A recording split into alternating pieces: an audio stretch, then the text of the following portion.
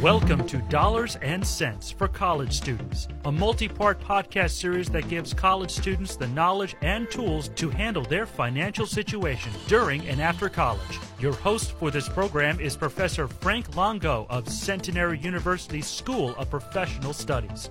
Please note that before making any financial decisions, please seek sound financial advice from a financial professional. And now, here is your host, Professor Frank Longo. Hello, and welcome to Dollars and Cents for College Students. Thank you for joining us. In recent discussions of stock market events, volatility has often been a main topic. You may recall that the market has been subject to wide price swings, both up and down, sometimes during one day. This is called volatility, and volatility makes investors nervous. Sometimes so nervous that they pass on making investments and fail to make profits that they otherwise would have realized. Volatility is a fact of investing life today. Investors in today's market will be well served if they learn how to manage volatility. The universal technique used to manage volatility is called diversification. Diversification in investing is described as investing in a number of different types of assets to reduce the impact of an investment that doesn't work out, meaning that it loses money. It is important to note that diversification doesn't guarantee profits, nor does it insure against losses, but generally speaking, it can prevent significant losses. It can help reduce risk. The goal is to reduce the severity of market losses. Remember, there are risks involved with investing. You can lose money, but there is risk involved with not investing. Inflation and low interest rates can destroy savings. Diversification is the foundation of any intelligent investment strategy. In its purest form, diversification involves investing in stocks, bonds, real estate, commodities, and other assets. In today's discussion, we will focus on diversification in stock investing. If you invest in only one company, or if you invest in several companies that are all in the same industry, you are, as they say, putting all of your eggs in one basket. Think of this as extreme investing. If you are right, you can do extremely well. But if you are wrong, or if the industry as a whole suffers a setback, you can do extremely poorly. Diversification mitigates or eases the extremes. In common stock investing, you can reduce the risks of extremes by also investing in real estate investment trusts, also known as REITs. That's spelled capital letters REITs. A REIT is also an equity investment, meaning it is an ownership investment. REITs own, operate, or finance income-producing real estate. They pool money of many investors, like mutual funds do, and allow them to effectively make investments in offices, apartments, warehouses, hotels, self-storage centers, and even data centers without the work of managing them. REITs allow investors having small amounts of money to have an ownership interest in assets that were previously available mainly to the rich. To qualify as a REIT, a business must meet the requirements of the Internal Revenue Code. It must primarily own income-producing property that it owns for the long term. This reduces risk. Specifically, it must own income-generating real estate, and 75% of its assets has to be invested in real estate, treasuries, or held as cash. It must also distribute 90% of its taxable income to investors as dividends. REITs do not pay federal income taxes, and that allows them to pay higher dividends than non-REITs. These investments make REITs both less risky and higher yielding investments. Let's summarize the advantages of REIT investing. They are, by definition, established companies that have built income and cash-generating businesses. They typically offer high in amount and stable dividends while having the potential for future price appreciation. For the past 20 years, REITs' total returns have outperformed the Standard & Poor's 500 and several other indices. They are publicly traded, so you can easily buy and sell their stock. In other words, they are liquid. Now let's consider the disadvantages. Their capital appreciation or stock price increases could be limited due to their distribution requirements. REIT dividends are taxed as ordinary income to investors, so they don't receive the favorable tax treatment as qualified dividends.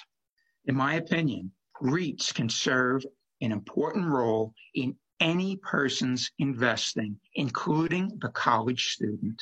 They encourage long-term investing, which according to many studies is the most successful type of investing. They often pay substantial dividends that greatly exceed interest paid on bank accounts, and their dividends also exceed that of non-REITs. Let's now consider a few REITs as possible investments. First, Omega Healthcare Investors. The symbol is OHI. Omega owns the real estate for 957 long-term healthcare facilities in the United States and one in the United Kingdom. It does not operate nursing homes, but it owns the real estate that is leased to nursing homes. It provides lease and mortgage financing to operators of skilled nursing facilities, assisted living facilities, and rehab and acute care centers. U.S. demographics favor Omega as 10,000 baby boomers turn age 65 every day, which increases the number of people needing healthcare services. Omega sells for about $37 per share. Its beta is 0.95, so its stock price has been less risky than the market as a whole.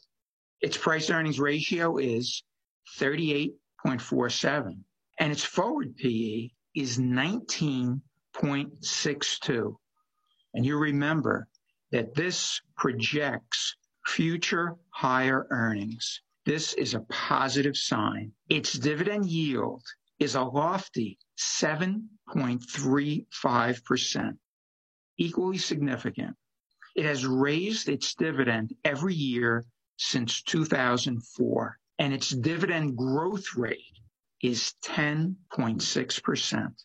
This means an investor can expect a dividend that is substantially greater than the average, and it can be expected to rise. Rising dividends, when coupled with rising profits, are a formula for higher stock prices for long-term investments. Another REIT worthy of consideration is Healthcare Trust of America. The symbol is HTA.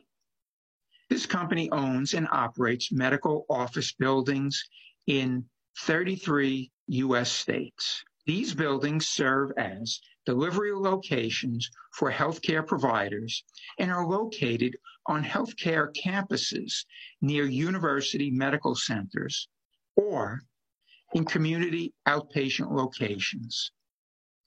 Its portfolio consists of almost 25 million square feet of leasable space. Like Omega, Healthcare Trust is not a provider of healthcare services, but it provides required space for a fee, of course. The aging U.S. population, along with the increased availability of health insurance, adds to the attraction of Healthcare Trust. HTA, Healthcare Trust, sells for approximately $28 per share. Its beta is 0.95, so it is less risky than the market as a whole, and its price-earnings ratio is 38.47, while its forward PE is 19.62. So it too is anticipating rising profits. Its dividend yield is 7.35%, which is substantial in today's market. Let's illustrate how the term real estate investment trust has expanded to include industries other than just real estate. Iron Mountain, symbol IRM, an information management business. It stores records primarily for physical assets, does data backup media, and provides information management services. It operates throughout the world in North America, Europe, Latin America, the Asian Pacific, and Africa. Its clients include many in the legal field, healthcare, life sciences, insurance, energy, entertainment, and government. It not only saves information for clients, it's involved in information destruction that, of course, is requested by the client. It provides digital solutions and compliance record management. Iron Mountain provides important services as the need and use of data is ever expanding. Iron Mountain has satisfied revised IRS requirements. It sells for about $43 per share and has a beta of 0.82. Its price-earnings ratio is 38.54, and its forward PE is 30.63. So it envisions rising earnings. You remember that we always look for a forward PE to be lower than the trailing PE. That indicates rising earnings, a very important factor and a very positive factor. Its dividend yield is 5.72%, and it has raised its dividend every year since 2013. Its 10-year dividend growth rate is a robust 21.7%. Each of the companies we discussed today is labeled a real estate investment company. As you can see, REIT is something of a misnomer, as REITs don't have to be in the real estate business. Each must meet IRS qualifications to be exempt from federal taxes, and each was approved for such treatment. Each pays significantly higher dividends than the average S&P 500 company. And this is largely due to the fact that it doesn't pay income taxes. It can pass on its tax savings to investors in the form of dividends. Each of the companies we discussed today has a record of increasing dividends and increasing earnings. They should go together. This performance is expected to continue for each of these companies. Since they have a track record, they are generally less volatile and less risky. The more you know about a company, the more it has a record, the more practical it is, and likely it is that you can predict future results. That lowers risk. This, in large part, also reduces the risks of REIT investing. So the investments we discussed today, they are suitable for the cautious investor. REITs can be an important part of a balanced and diversified portfolio. Therefore, the risk takers among us, they too should consider them.